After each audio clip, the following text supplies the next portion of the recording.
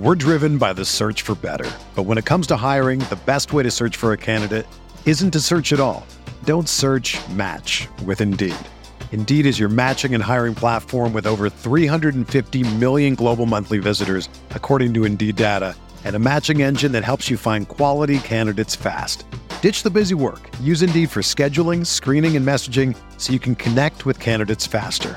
Leveraging over 140 million qualifications and preferences every day, Indeed's matching engine is constantly learning from your preferences, so the more you use Indeed, the better it gets. Join more than 3.5 million businesses worldwide that use Indeed to hire great talent fast. And listeners of this show will get a $75 sponsored job credit to get your jobs more visibility at Indeed.com/Blue Wire.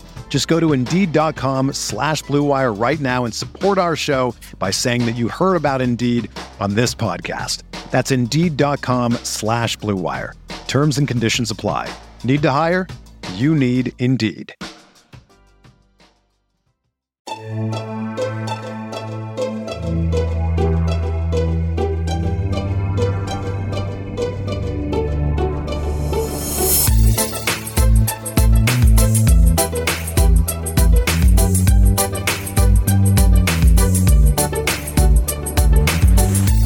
Hey there, Knicks fans. How you doing?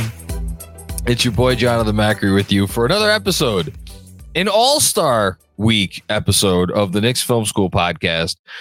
Very excited to be coming at you. Although I imagine I will be more relaxed at the time that you are listening to this than I am at the time that I am recording it, and that is because I am recording this probably about a week or so before you listen to it.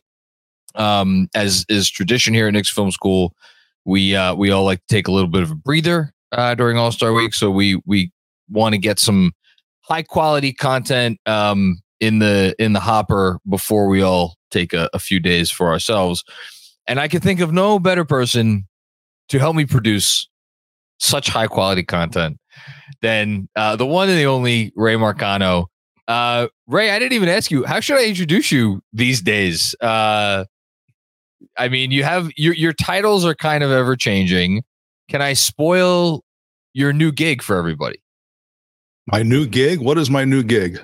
Well, I mean, you have kind of a prominent role these days in which you're writing. Can I? Will you say it?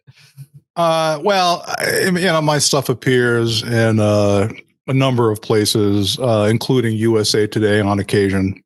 So it's it's pretty nice. It happens when it happens. It doesn't when it doesn't. Ray has a semi-regular weekend column.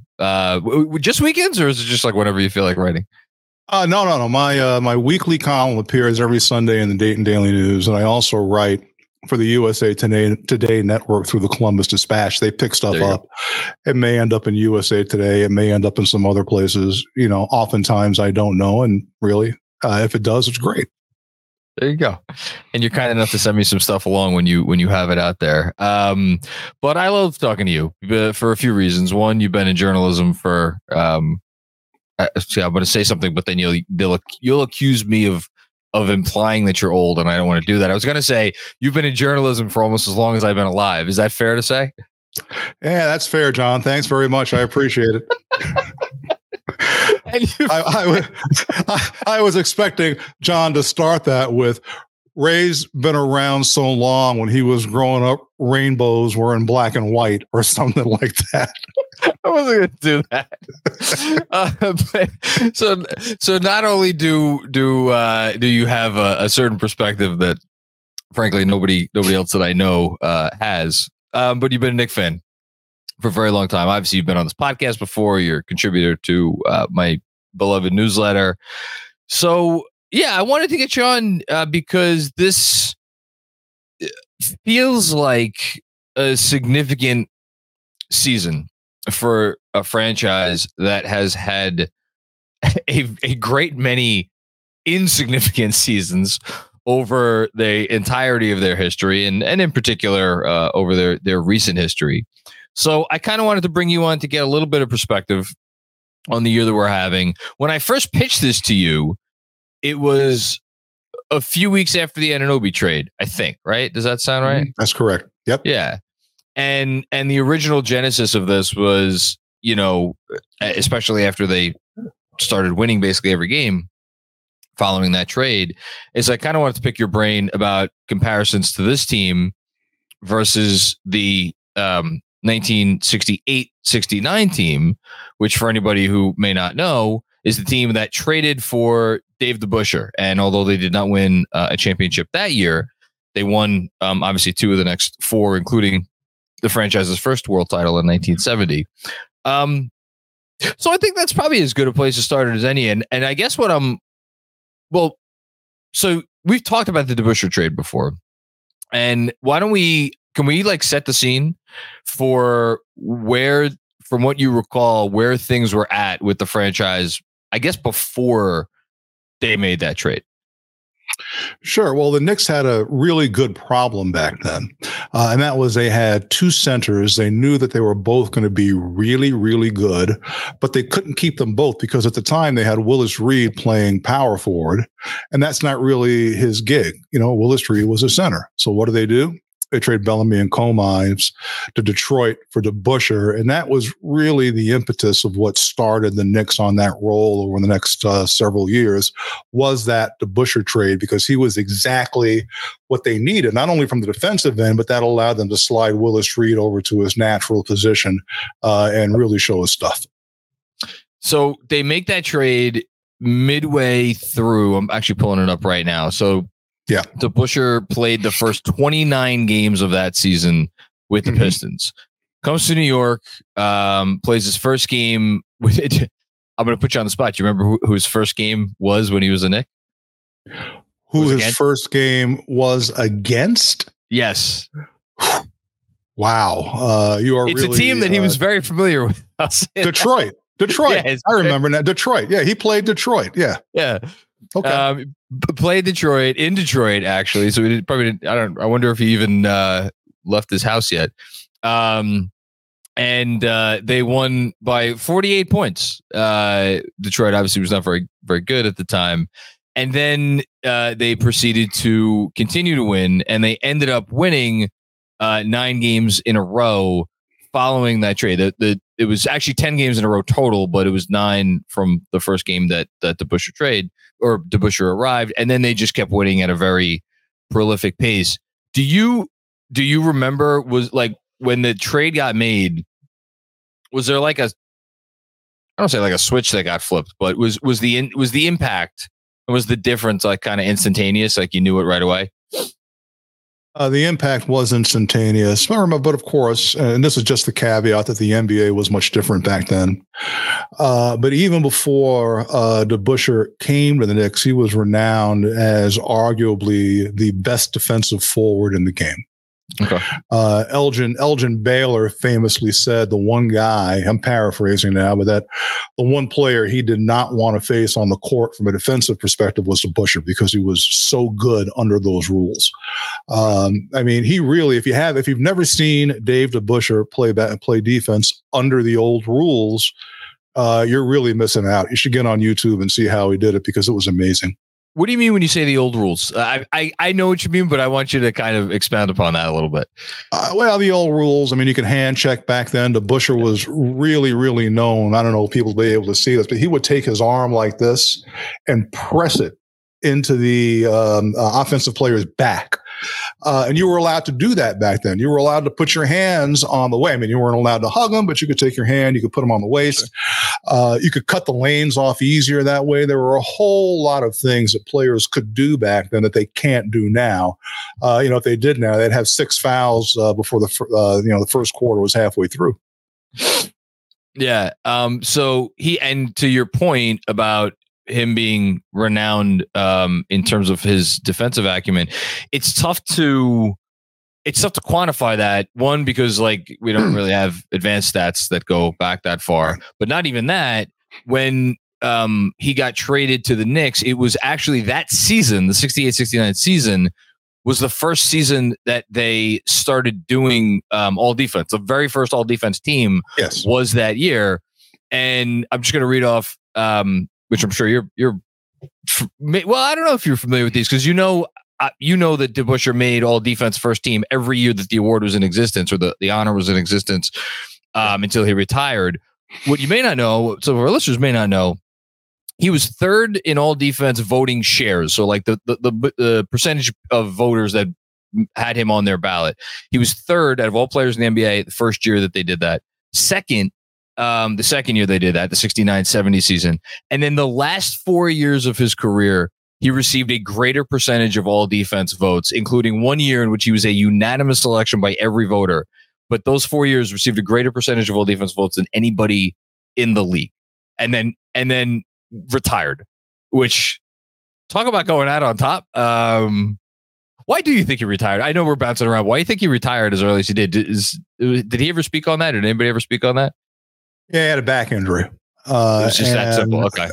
It was that simple. He had a back injury. He didn't think that he could perform at the level that he was accustomed to. Of course, if you look at his last year, and I don't, what did he average? He probably actually 18 and 12. I think he was 18 and 12, right? I'm fairly certain it was the most points per game he averaged in his second All-Star campaign with Detroit, 66-69. He averaged 18.2 points a game. His last season as a pro, he averaged 18.1, finished 11th in MVP voting that year. Yeah, and I think 11 or 12 rebounds a game. So Dave DeBusschere's, oh my God, I can't do it anymore at the time was among the best in basketball. And from a defensive standpoint, at that particular time in the NBA, you could argue there were only two players in the NBA who were better defensively than Dave DeBusschere, Chamberlain and Russell. That's it. That's the list. Everybody else was... Right. I mean, if you could be mentioned with Chamberlain and Russell in the same breath in anything, that's a hell of a player. I don't want to go off on a whole tangent here, but it is kind of a shame that all defense was only around for a certain number of years of his career. So he probably got jobbed a bunch of all defense selections that would have really put him, like when you do your sorting, about all defense stuff. And like, I know Russell's not there either because again, Russell, they missed a lot of his years. They missed a lot of Chamberlain's years, but those guys have the reputations that live on because they're the position they played. They're centers. And I feel like DeBusschere doesn't get that same benefit. And because he doesn't get that same benefit, a lot of younger fans, which is part of the reason I want to do this pod, when you think of like who are the greatest defensive players in history, you think of before a certain era, maybe before like the 80s, you think kind of only of centers. And then since then, you'll think of like maybe like Dennis Rodman or, guys of that ilk. But yeah, sounds like he was pretty incredible. That's all. He was. And the reason that is, John, is because of the eye test, right? We have, if you're a basketball fan, embedded in your brain of Chamberlain and Russell going up to the top of the square on the backboard to block a shot or get a rebound. You don't see that with DeBusschere. He was far more subtle, far more cerebral in how he played defense. And I guess that probably went well with the team. And speaking of the team, the 68-69 team, or excuse me, the team he was with for the full season, the championship team, 69-70. They gave up 105.9 points per game that year. The next lowest number in the entire league was the team that they would wind up meeting in the finals, the Lakers, who gave up 111.8. After the Lakers, the next lowest in the entire league was the Bucks at 114.2. So the gap between the Knicks and the third place Bucks, who obviously employed a gentleman by the name of Kareem Abdul-Jabbar, was like as significant as between the Bucks and like the last place defense. And this is back when fans watching the sport now may think, oh, there's never been scoring like this in the history of the league. Actually, there was back in the mid to late 60s. Yeah. So do you remember like what was it like? Because there was no 3-pointer. So how was the scoring so crazy? Like, what could you give us like kind of a visual or something? Speed. There were very few teams. There were very few teams that employed what we would consider to be a traditional half court defense. Okay. Lots of people would come up and down the court, shoot quick without that 3-pointer and without that half court defense. a lot of the emphasis at the time was either defense like the Knicks did or getting to the basket. That's why Chamberlain and Russell and Elgin Baylor and Connie Hawkins and all of those folks who were bigger and a little more brawny had such great careers, because they did a lot of their damage 12 feet and in from the basket. And they're trying to get up the court as quickly as they can to do that damage. And that's the reason why. So it's just a faster game, probably back then. Faster game. Okay. It's faster game. Now, it's not fast as we would compare it today. Yeah. Faster, I think, than what people seem to think about basketball in the 60s and 70s. That's funny. Speaking of like speed, we've talked about so much NBA bullshit over the years. I've never asked you about the whole, like, if you could put this player, such and such a player in the game today, how would they do? You mentioned Chamberlain and Russell. We get to the Knicks too. You think those guys could have played today? Chamberlain, absolutely. For my dollar, he is the most athletic NBA player in the history of basketball. I think he could. And I'm sorry, all the newbies out there who are going, what about Allen Iverson? What about LeBron? What about Michael? No. Wilt Chamberlain was a 7'2" monster of a man who high jumped in college. Yeah. Not only that, he could have played, if he wanted to, professional football. The dude was a monster. There's been nobody like him. I'm not going to go off on my Chamberlain high horse and tangent. I love it. He'd be number one on my list. Give me Wilt Chamberlain. I like that. In terms of one more question, and I want to kind of bring it back to the current team, and then we'll bounce around from there. Do you, in terms of again, after DeBusschere came, it is a tough question because you mentioned how it's a different sport. Like, it's in terms of the rules and what they allow you to do. Do you see any teams nowadays that do what the Knicks did at either end of the court, and just like, we always hear about their togetherness and the synergy and how it was like one mind split amongst five guys, and they were just like, or is that just not a thing that could really happen anymore?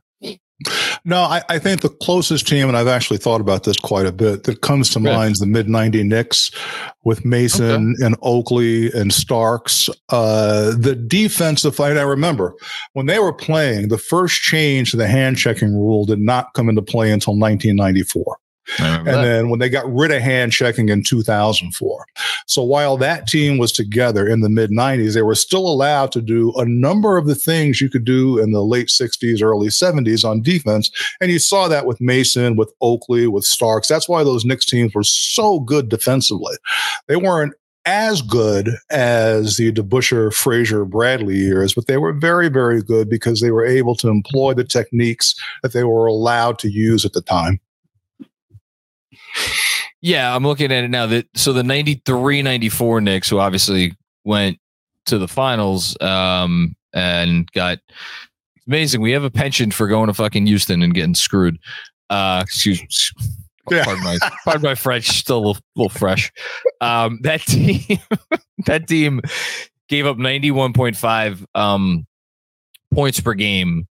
The next lowest, again, this is 93-94. The next lowest team in the league in terms of points per game was the Spurs, who employed Dennis Rodman and David Robinson, two pretty good defensive players. But they were at 94.8.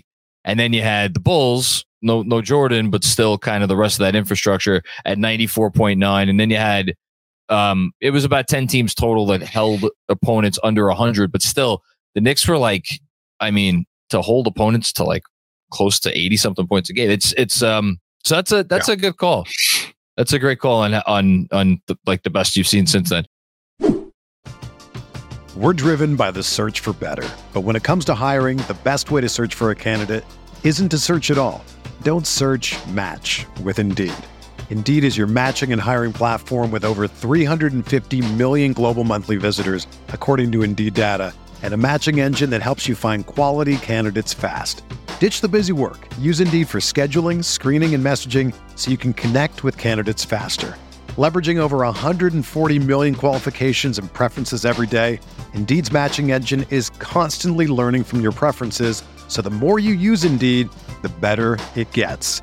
Join more than 3.5 million businesses worldwide that use Indeed to hire great talent fast. And listeners of this show will get a $75 sponsored job credit to get your jobs more visibility at Indeed.com/Blue Wire. Just go to Indeed.com/Blue Wire right now and support our show by saying that you heard about Indeed on this podcast. That's Indeed.com/Blue Wire.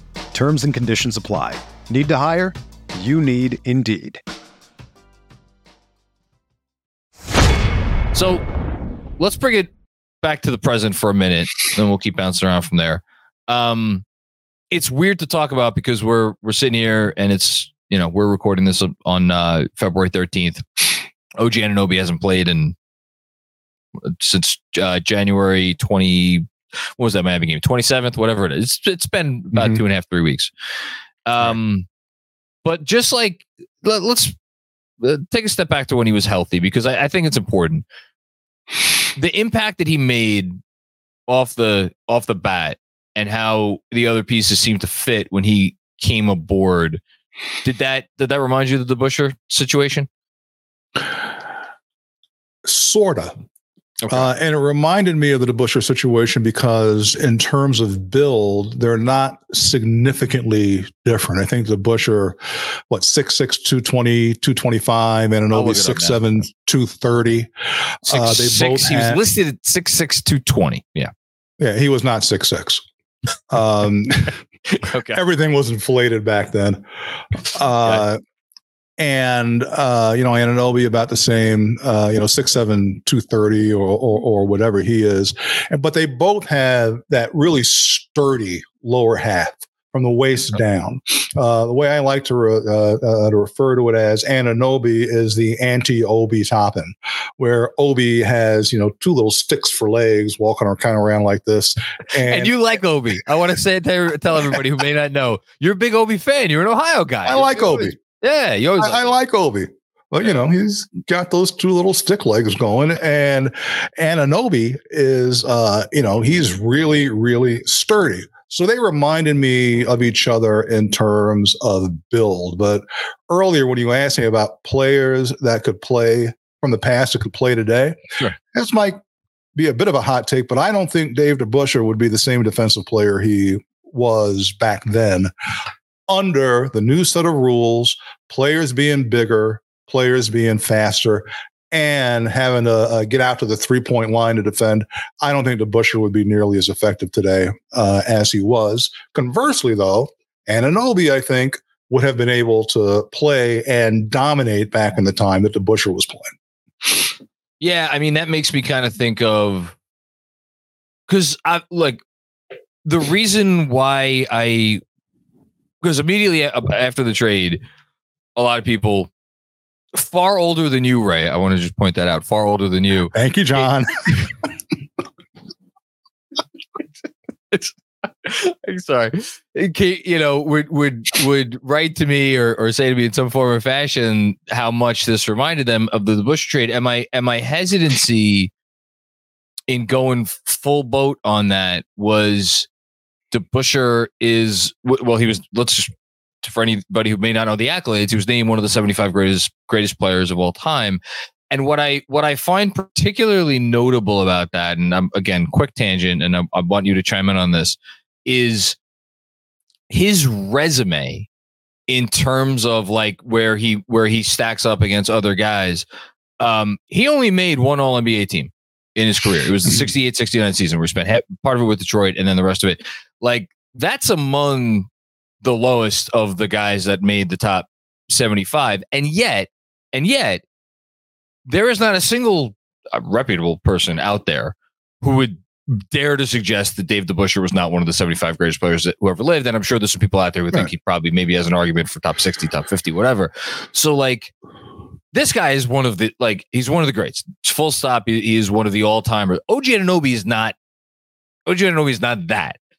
But because of what you just mentioned about how the sport has changed and I don't, if it's athleticism, if it's build, if it's whatever it is that is required to be a premium defender today. That's kind of why I didn't feel ridiculous having this conversation. You know what I'm getting at? Yeah, because, the parallel that I see is the Knicks were a defensive stopper short back in that 68-69 season, and they went out and traded some really top-notch assets to get that defensive stopper. Same thing this time around. The Knicks were they're already a very good defensive team, but they were really that one defensive stopper away from being just one piece away. So you get that. I'm not going to say superstar because I think that's way, way overwrought. The Knicks are one player away from really, really making noise in the NBA for the next 3 to 5 years. Anunoby gets us to the point where getting that player really puts us in a great position. Without Anunoby, we probably will not get there. I completely agree. I think, and maybe that's the biggest difference, right? Is okay. DeBusschere was the piece. Like they didn't need another piece. Although, and this is, I thought of this a couple days ago, and I was like, oh, good, I got Ray coming on. I could pick his brain about this.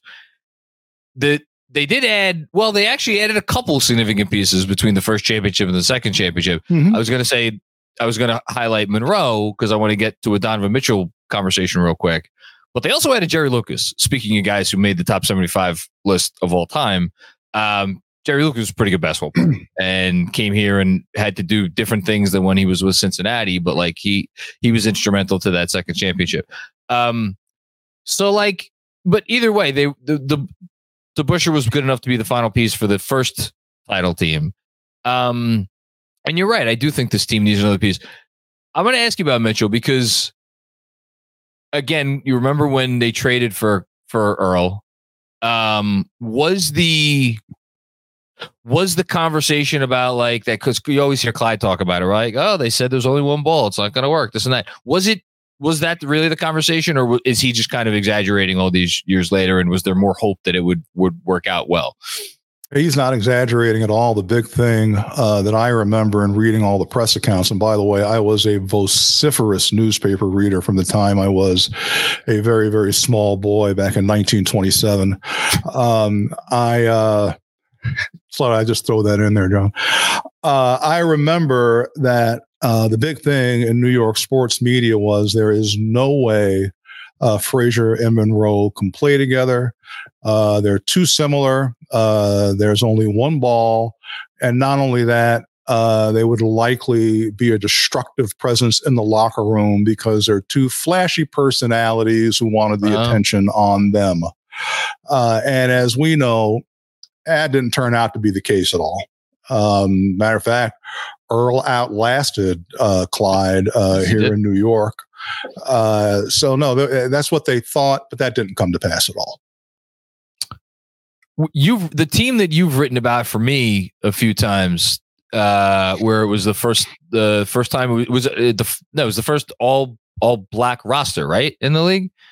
Yes, 1980. I forget the year off the top of my head, but it was, yeah. I forget if Earl, or because Earl lasted until like basically the end of the 70s. I want to go back and look at and see if he was on 76. His last year was 76.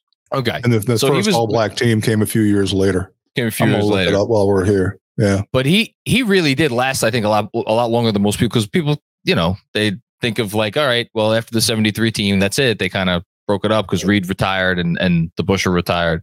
But no, Pearl was kind of the last one from that group. But he was the last one. Yeah. 79-80, by the way. It was a 79-80 team that was the first all black team. Okay. So turning again to now, you brought it up, not me. This team is a piece away. Would Mitchell Brunson, again, in terms of what we would think about it going in, would it remind you of what the talk was about Pearl, Clyde back in the day? No, because there are no Eagles involved. At least no Eagles that we see. I mean, Brunson seems, at least on the surface, to be one of the most egoless people you ever see. And I've never read any accounts of Donovan Mitchell of being anything but a really good guy. It's not I don't think it's the same. I think the only question is whether or not a backcourt of that size can coexist in today's NBA. I personally think the answer is no, but what do I know? Well, you know a lot, right? I just don't think so. And the defensive issues are going to be a real problem too. Yes, that's for sure. And you put those two there together. Although, right now it's DiVincenzo in that spot, and that's the other part of it. What we're seeing from DiVincenzo lately has been incredible. All right, I don't want to go too far down the Donovan Mitchell. Right? Oh, my God, what a signing! I think every team, when you build a championship team, you need a little, probably need more than a little bit of luck, but like between Brunson and DiVincenzo to get your starting backcourt now for this Knicks team, which is, again, I know they came into the All-Star break here scuffling, but when healthy, they're a bear. To get both of those guys on your roster for less than the price of the lowest max contract, basically like a 6-year, a 0 to 6 year max contract. Like those two guys together are making that amount of money. I'm trying to think if the championship teams had any player like that they got that wasn't supposed to be what they ended up being. Cause like Bradley was one of the most ballyhooed players ever coming out of college. I mean, Clyde wasn't supposed to be Clyde. So maybe that's it. Maybe that's the thing that they had. Well, it's not only that, but, and this is a comparison or something that meshes with today's Knicks. Those teams were really, really deep. When you can pick up Don May, I think it was in the 5th round of the draft. And you had Phil Jackson back there and Bill Hoskett back there and a bunch of other people that could have, in many cases, started for other NBA teams.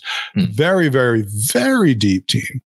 And that might have been their biggest superpower. Lucas, you mentioned Lucas was great, but I would argue after watching him, and I didn't watch him in college, but after hearing about him and seeing some of the tape on him, that he had a far better NBA career than most people would have thought. Jerry Lucas, yeah, interesting. He was okay, yeah. But again, you could. If you drafted a guy back then, like if you wanted to keep him, you could keep him. And it's complicated to talk about because I'm going to bring up Emmanuel quickly. Like if the Knicks drafted Emmanuel quickly, but there were real off-court considerations that went into whether or not they could keep him long-term. And obviously he was part of the Anunoby trade. So it's a tough thing to talk about, but like once upon a time, if the Knicks, like they would have had no qualms with just hanging on to Emmanuel quickly. And it's like, all right, you're going to come here, you're going to play 20 minutes a game, 25 minutes a game, whatever.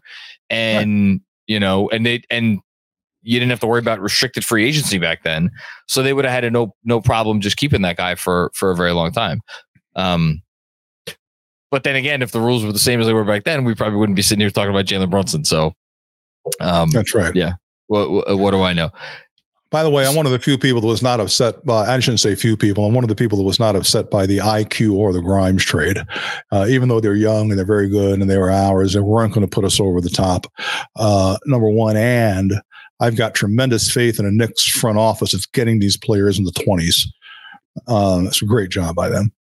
They've been outstanding. There's no two ways about it. They've been outstanding. And I think, you look at the team right now, and again, it's not perfect, and guys are getting pushed past their limits. But like, I do wonder. And again, this is a callback to that team. I mean, the Willis Reed. I'll pull up his games played right now between over the last few years of his career. I mean, Willis Reed obviously was the MVP in 1969-70. And then from that point forward, the next year he played a decent amount of games, played 73 games the next year, finished 4th in MVP. His last 3 years of his career, 71, 72, played 11 games. 72, 73, the next year that they won the championship, played in 69 games, but only averaged 27 minutes a night, which back then was like unheard of. I mean, Willis Reed was a 30 minute a night guy for the prime of his career. And then his very last season in New York, he played 19 games. So like they kept it going, even though he had really broken down. And like he was there for the 73 run. He averaged 28, 29 minutes a game throughout that playoffs, but he was a much more limited player by then, right? Yes. Had a hard time getting around the court. He gave it all because, he's Willis Reed. He wants to be out there, but he just couldn't do it anymore. And that's where that bench really helped him that year.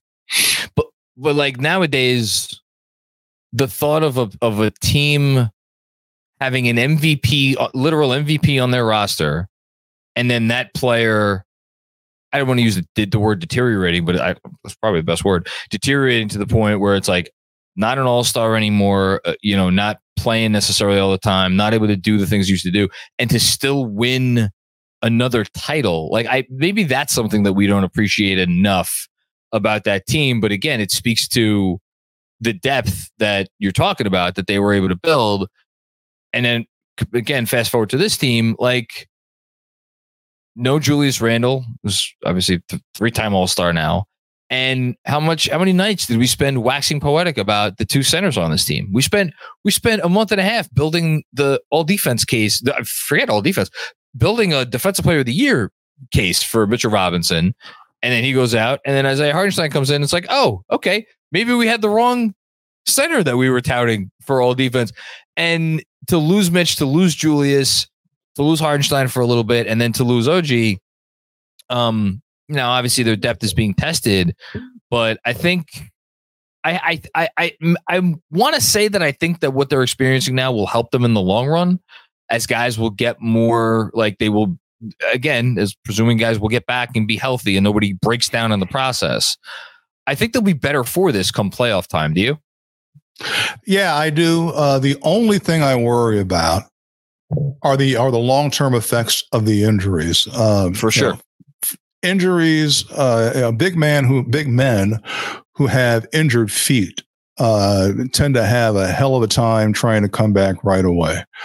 Randall, what's going to be the first time he tries? What's going to happen the first time he tries to bull his way to the basket with that recently repaired shoulder? What if OG hyperextends his elbow again? These are all difficult injuries, and I know they're saying they're going to reevaluate in some cases, within the next 2 to 3 weeks on all of them. Yeah. But really, and I know Knicks fans don't want to hear this, it would not surprise me at all if we eventually hear that none of these guys are coming back until the playoffs. And you know what? I personally don't think that that's the end of the world. And I think it's tough because the Knicks got up into, weren't they briefly like tied for second? Andrew will check. Tied for second, yep. Yeah, they were tied for second. Everybody obviously getting very excited, and right around that same time, they made the trade. And after the trade, everybody's like, "Oh, here are the Knicks. They could actually make the finals if they do this thing the right way." And I think maybe collectively, not that we got a little too ahead of ourselves, but lost sight of the big prize, which is, and again, this is being tested now. If you could get to the doorstep of the playoffs healthy, like, would it be the end of the world if the Knicks are the 6th seed? I guess it depends on who the 3 seed would be, but like, I don't know that this team is going to care all that much about where they are. Now, obviously, if they're a 6 seed and they lose in the first round, it's not going to be a great look. But I'm kind of with you. I think they just want to get there healthy at this point. Yeah, fans care about the seeding. The players obviously want to win every single game, but I bet if you would hook them up to a lie detector test, they're going, I'd rather have this team back and healthy come game one of the playoffs than, win a game against Houston that we should have won back in February. Yes. By the way, I sent you an email. I clipped, I went back and took a look at the reactions of you and Andrew and Benji when the Brunson shot, or not with Brunson shot, when Brunson fouled Holiday. Yeah. John, I've never seen your eyes get so big. They look kind of like does. It was amazing.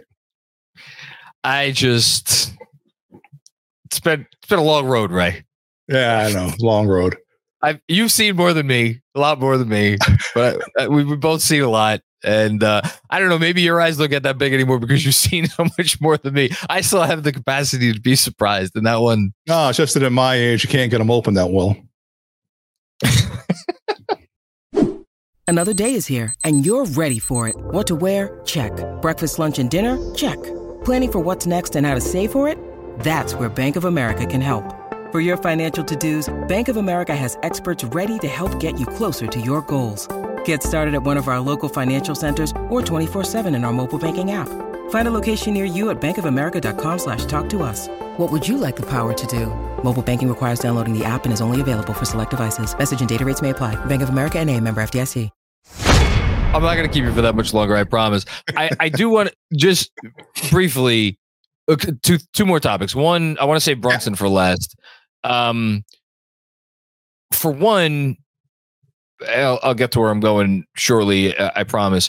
In 1970, the 1969-70 season, so when the Knicks were entering that, obviously they had a great regular season, but like 68, 69, 69, 70, like back in those days, obviously there were so few teams, and I think if you were like, there wasn't the because there were only 4 teams that made the playoffs in each conference. Like I'm looking at it now. So 69-70, the Knicks, it was the Knicks, the Bucks, the Bullets, and the Sixers. So, the Bucks you have to fear because it's Kareem. And the Bullets, you've always had battles with them and you have their respect. The Sixers, like, okay, whatever, we could take care of business, and they did take care of business. But I'm like, this East, I guess what I'm saying is I don't think the Knicks have that internal confidence yet that they're like, okay, we know we're better than maybe all of these teams except Boston, right? Because they haven't really proven it yet. Like, yes, they went out and beat Cleveland last year in the playoffs, and that was significant. That was very big. But when you look at them against whether it's the Bucks, I mean, if the Sixers get Joel Embiid back, if it's, this, the Pacers, they're feisty as all hell. Even like, maybe they'll die one of these days, Miami. I think what's going to be interesting for me with the Knicks in these playoffs is whether they can have that moment that I feel like every team needs, which is to realize, because you prove it, that like, okay, we can do this. Like we got this. Because I still feel like every NBA team needs to do that in the playoffs. Maybe the Cleveland series did more for their psyche than I'm giving it credit for.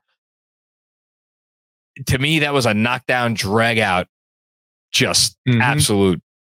Both teams going behind the woodshed and having at it. I don't know. Do you agree with me that they need to have a moment where they collectively are like, we know when we play together and we play our style of ball, there is not anyone that could beat us?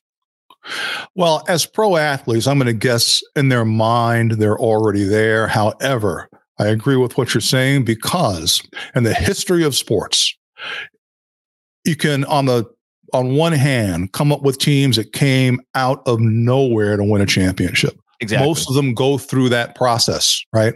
Yep. The Knicks lost in the second round. Now they've got to get to the point where they're going to lose in the final. I mean, look at how many games the Bulls lost in the playoffs before they finally got to the point where they were reeling them off.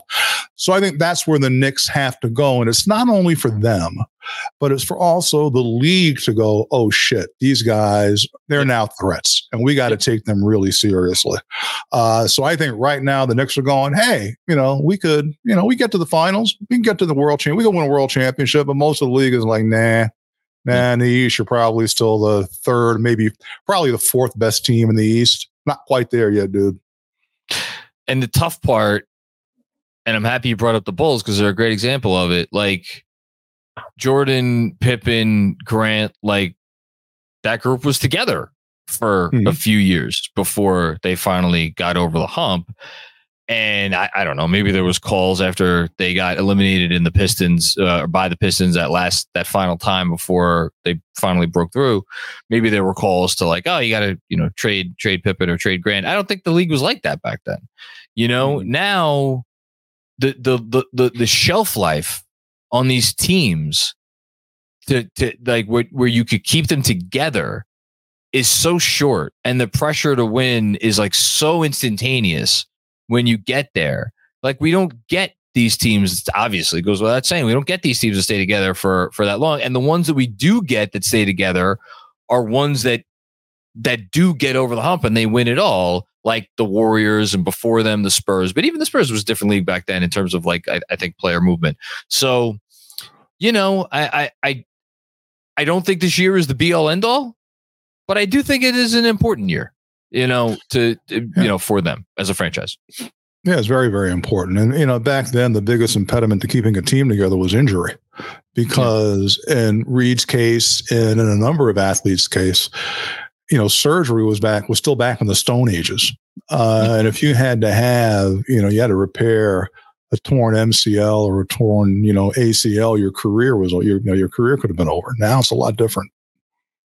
Yeah. Well, look, the team that they have right now is, I think, other than the players they just acquired, which I think that's more of a stopgap thing. I don't think they're counting on either of these guys to be here long term. I think it's more, again, help them now, yes, but it's more about, okay, another step, get a contract in here that you can move in the offseason. Mm-hmm. We'll see what happens with Burks. So I'm not too worried about that. Everybody else other than those guys, though, is in their 20s, all the significant pieces here now. And I think that's important. And of course, the one at the center of it, and we'll end here, is Jalen Brunson. There was an MVP straw poll that came out today from Tim Bontemps, who does these things a couple times a year, where he goes and polls a bunch of voters who actually do vote on MVP. And Brunson finished 7th in MVP voting right now. I think last year he finished 8th. He was 7th right now. I could see him getting even a little higher than that by the time the year's over. I mean, you look through since Reed won it, and Frazier had a couple of high finishes too. People don't realize, like, he finished really high up there a couple times. Since then, the only Knicks in the legitimate, like, serious MVP conversation have been Bernard King, Patrick Ewing, and Carmelo Anthony.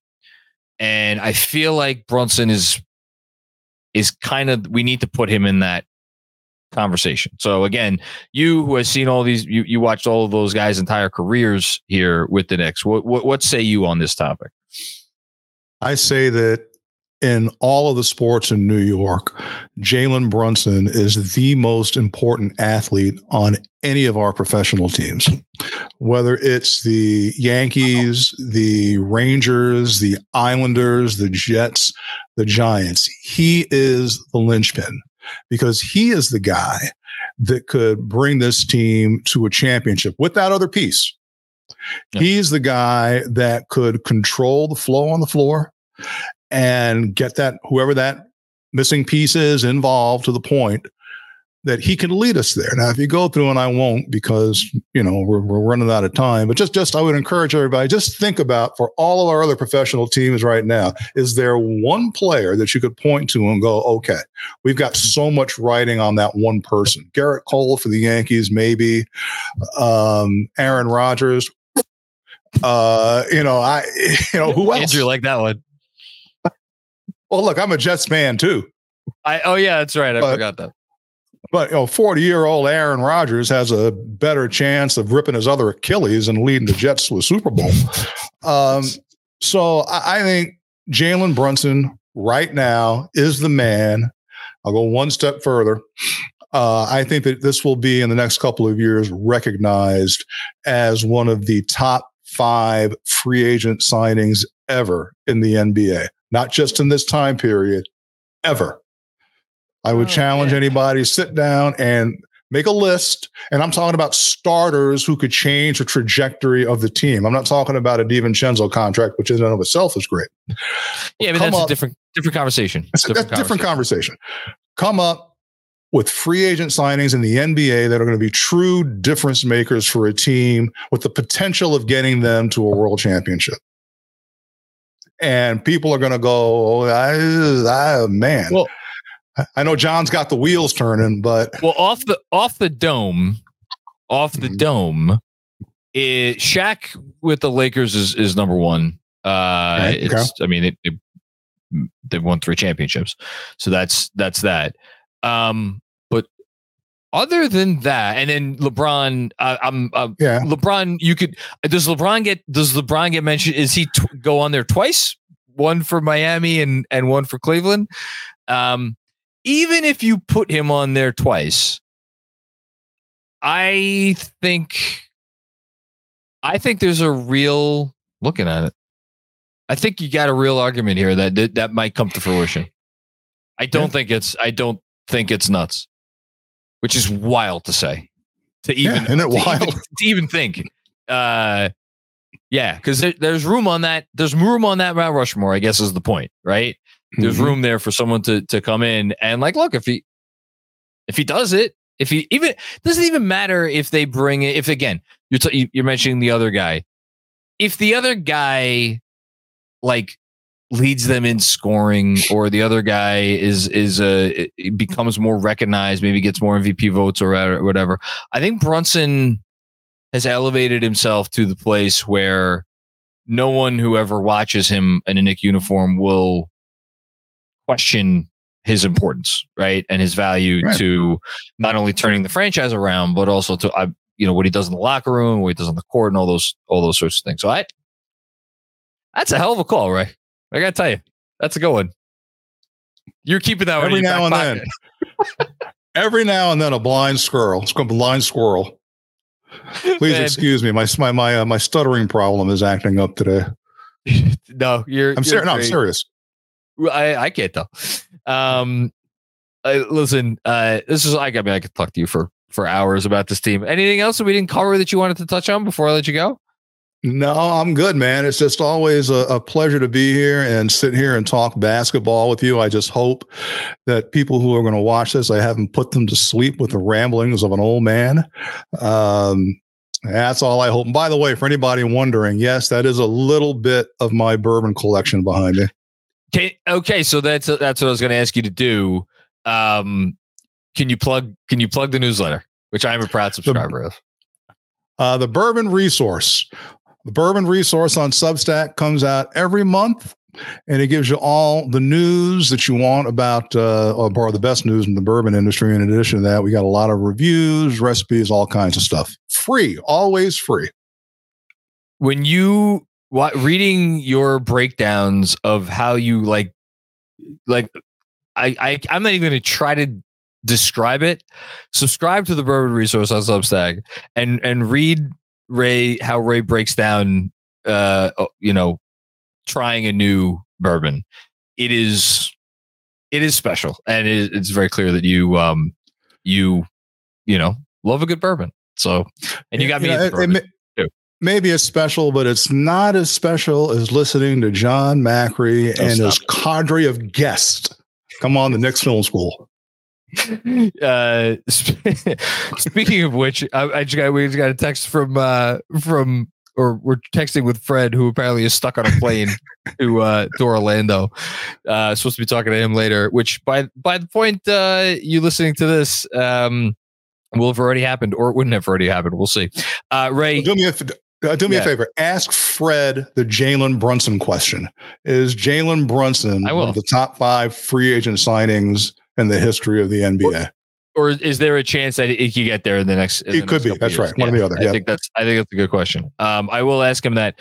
Ray Marcano, you are incredible. Thank you for everything you do for Knicks Film School, but mostly for just being a better friend than anyone deserves. And you've been a wonderful friend and resource to me. So yeah, this was fun. We'll do it again soon. Well, thank you, John. Thank you, Andrew. You guys take care.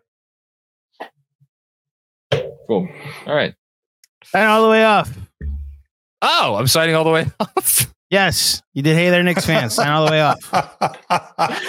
Thank you again, Ray. Thank you, everybody, for checking out another episode of the Knicks Film School podcast. We hope you're enjoying your All-Star break. There's going to be more good stuff dropping in the coming days leading up to when the Knicks return to the court to play the Philadelphia 76ers. There will be obviously post-game for that and the whole thing. And be back and talking to you soon before you know it. Peace out.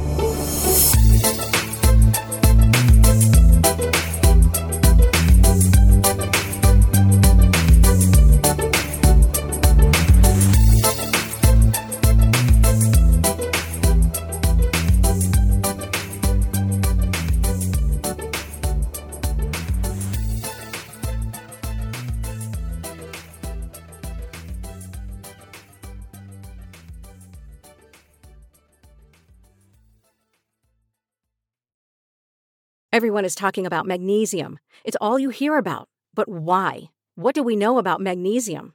Well, magnesium is the number one mineral that 75% of Americans are deficient in. If you are a woman over 35, magnesium will help you rediscover balance, energy, and vitality. Magnesium supports more than 300 enzymatic reactions in your body, including those involved in hormonal balance. From functional medicine doctors to mental well-being and female hormone experts, we all know that magnesium is the one mineral to improve all aspects of well-being and health. But which one?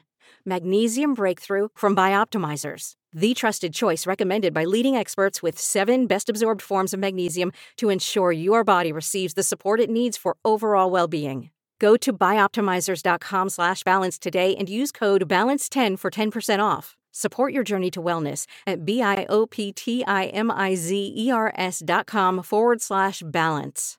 Magnesium Breakthrough from Bioptimizers, your foundation to optimal health and vitality.